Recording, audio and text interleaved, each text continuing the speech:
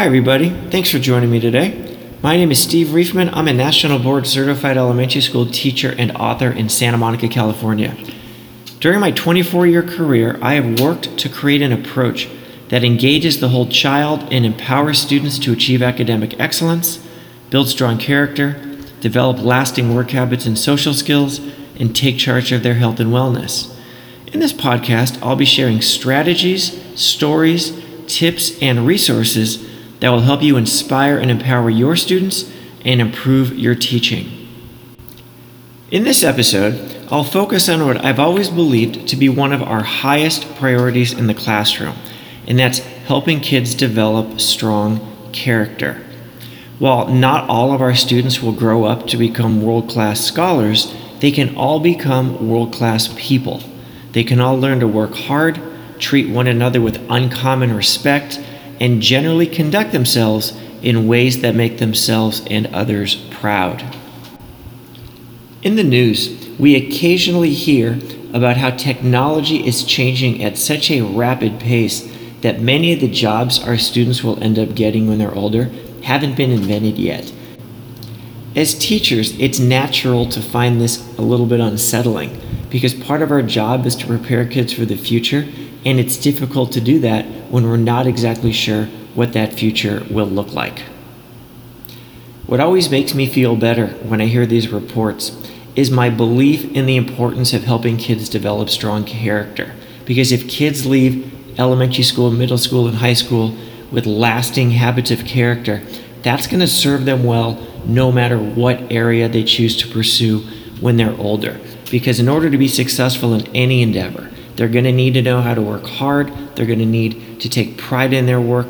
They will need grit. They will need to know how to overcome obstacles and solve problems, all the things that we want to focus on when they're young to help them develop character. So that always makes me feel much better when I know that we're preparing them with a strong foundation of character traits, and with those traits, students can go confidently in any direction of their choosing as they get older.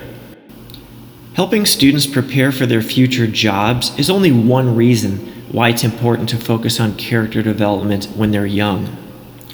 I've always believed that we should make it part of our daily mission to help kids become better people because fundamentally, it's the right thing to do and makes the world a better place. The world we live in is an imperfect one. For an example, it can often be cruel, but as teachers, we don't accept that. If we see students being cruel to other students, we don't sit back and just let it go. We step in, we talk with our students, we try to help them become kinder. We try to be part of the solution. With our colleagues, we powerfully and positively impact the students at our school. The students positively and powerfully impact us, and we encourage the students to impact one another so that together we can create the kind of culture in our school that we would like to see outside of our school. And what we do in school can have a ripple effect so that as each of us goes out into the world, we can impact those with whom we interact, and the sum total of these small interactions becomes something substantial and perhaps transformative. Now that I've discussed why helping kids develop strong character is so important, I'd like to share what I consider to be the 3 most effective ways of helping kids build strong character. These ways involve modeling, examples, and storytelling. Let's start with modeling. In my view, the most powerful way to teach any social emotional skill or character trait or build a classroom culture is modeling. Let's take honesty, for example. If my goal is to help my students become more honest, what's the best way for me to do that? Is it for me to set a rule that everybody needs to be honest? No. Is it for me to deliver a lecture on the importance of honesty? No. It's to be honest. It's to make and keep my promises. It's to tell my students the truth even when it may be difficult to do so. Students are watching us, and when we model honesty, that is the best way to help them become more honest.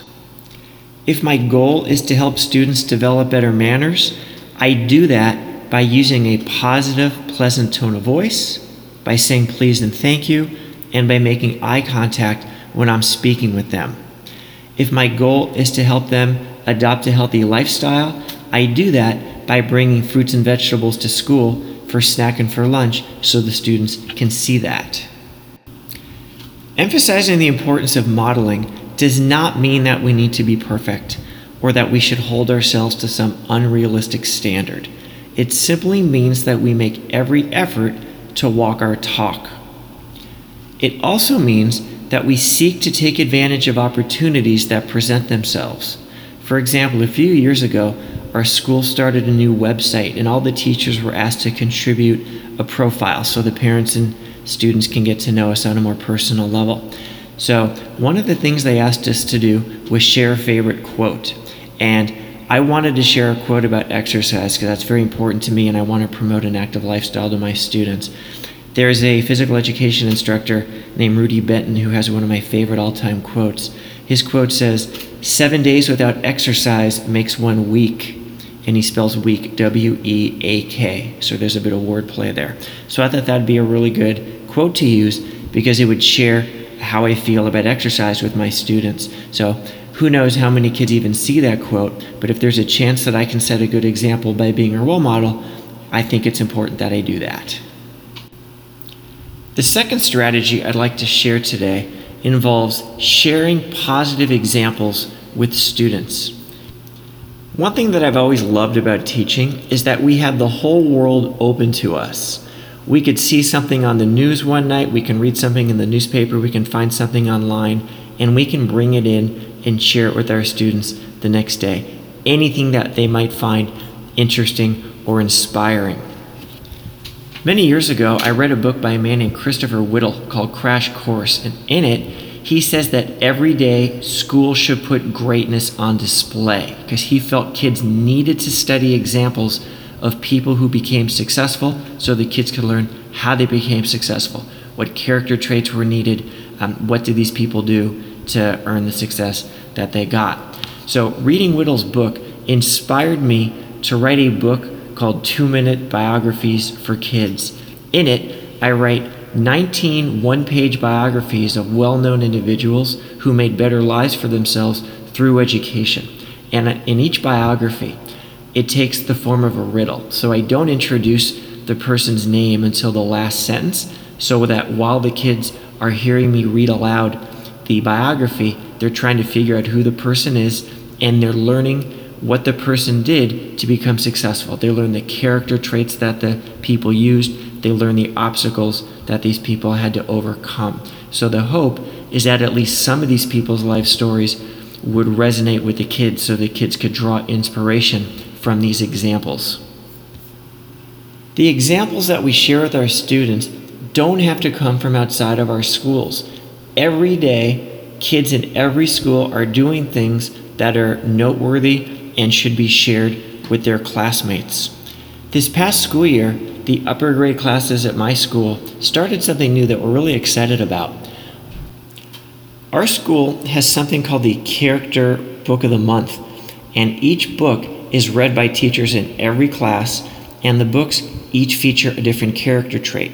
So the idea that we started with the upper grade classes is to focus on the trait that was in the Character Book of the Month, and during that month, we would ask the kids to be on the lookout for examples of that trait in action among their classmates, whether it was inside the classroom or outside on the playground.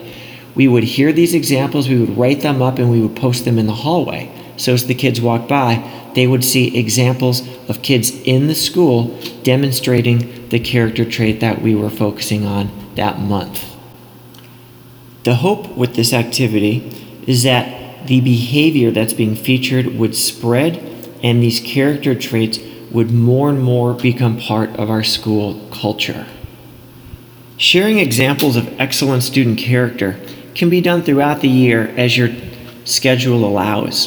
One thing that I like to do anytime we have a couple minutes before recess or lunch is have the kids share, we can call them recognitions or shout outs or put-ups, have them share examples of excellent student behavior that they've noticed that day in class. So for example, if we just finished our math period and ask if anybody has any recognitions, one student may raise their hand and say, well, Matt did a fantastic job focusing on his math.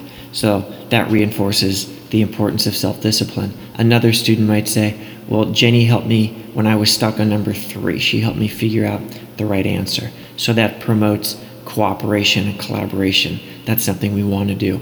So anytime we can have the kids point out one another's great character, that's something that we definitely want to take advantage of. In another podcast, I share how we can create a class mission statement with our students and revisit it throughout the school year to achieve maximum effect.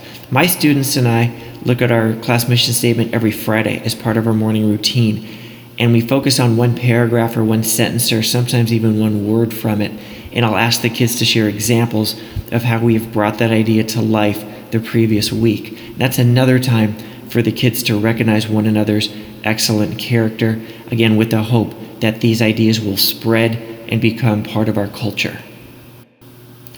There's one more idea I'd like to share with you about how we can help kids share strong examples of positive character, and it takes place during PE class.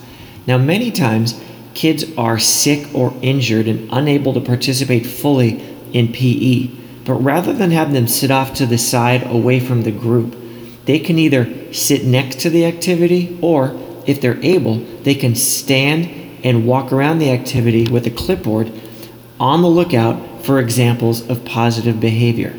Anytime they see a student saying something or doing something that reflects strong character, they can write it down. Then at the end of class, as part of the cool down, either that student or the coach can read those examples to the group. That will reinforce the positive behavior, and the goal is that the behavior will spread and become part of the culture.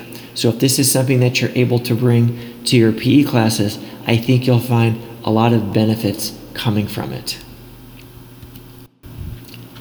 The third and final strategy I'd like to describe today is storytelling.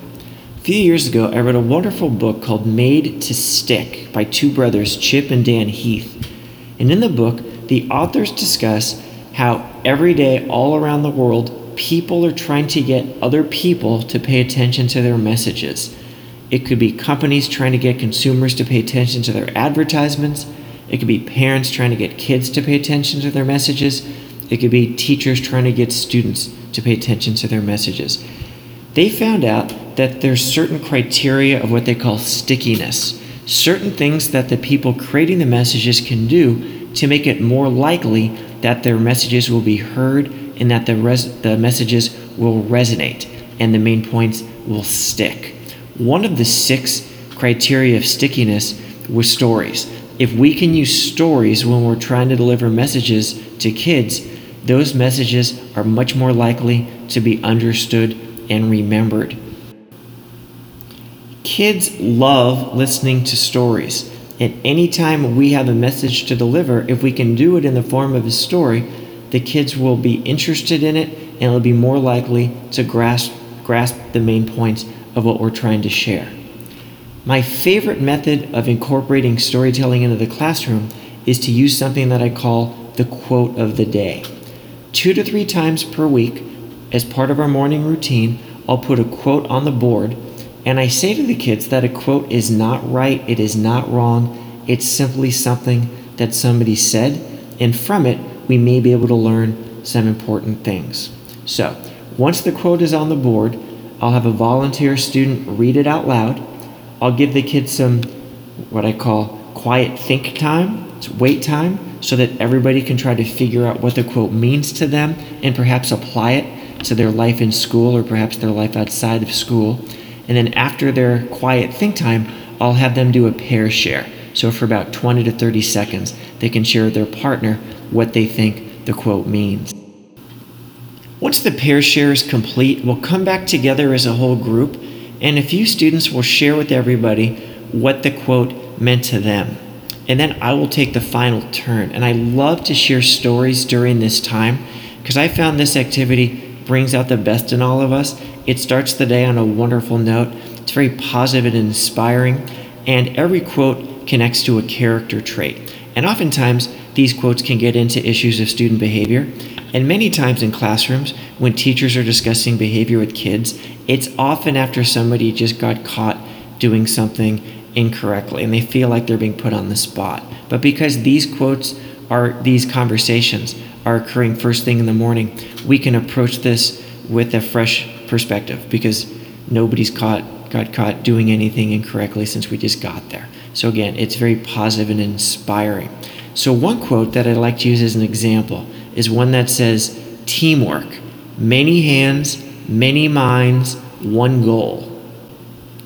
With this quote, I share the story of the 2001 Super Bowl that pitted the New England Patriots against the St. Louis Rams. Just as an aside, I love sports stories, and I think they resonate with kids more than any other and make points very interestingly and clearly. And when I think about it, the relationship between teacher and students is very similar to the relationship of coach and player, because both teachers and coaches have the job of taking a diverse group of people, bringing them together with a sense of common purpose, developing common goals, and working together as a team. So I think there's a tremendous fit with sports stories in the classroom as we try to inspire our students. So in that Super Bowl, the Rams, who had won the year before, were prohibitive favorites. Experts were not giving the Patriots much of a chance. And the Patriots were led by a young quarterback named Tom Brady, who had not won any of his Super Bowls yet. I tell the kids that football players often dream of being in the Super Bowl from the time they're little kids. And one of the things they look forward to the most is having the opportunity to run out of the locker room onto the field, have the announcer call their name, and the player gets his moment of glory. So, when the announcement started, the Rams were introduced first, as Super Bowl teams had always been introduced, one at a time, the announcer saying the players' names. Then the building seemed to stop. Things became very quiet. The announcer said, "Ladies and gentlemen, the New England Patriots have chosen to be announced as a team." And all of a sudden, all of the Patriots players run together from the locker room to the middle of the field, and they make a big deal out of the fact that these players were all willing to forego their individual moment of glory for the benefit of the team.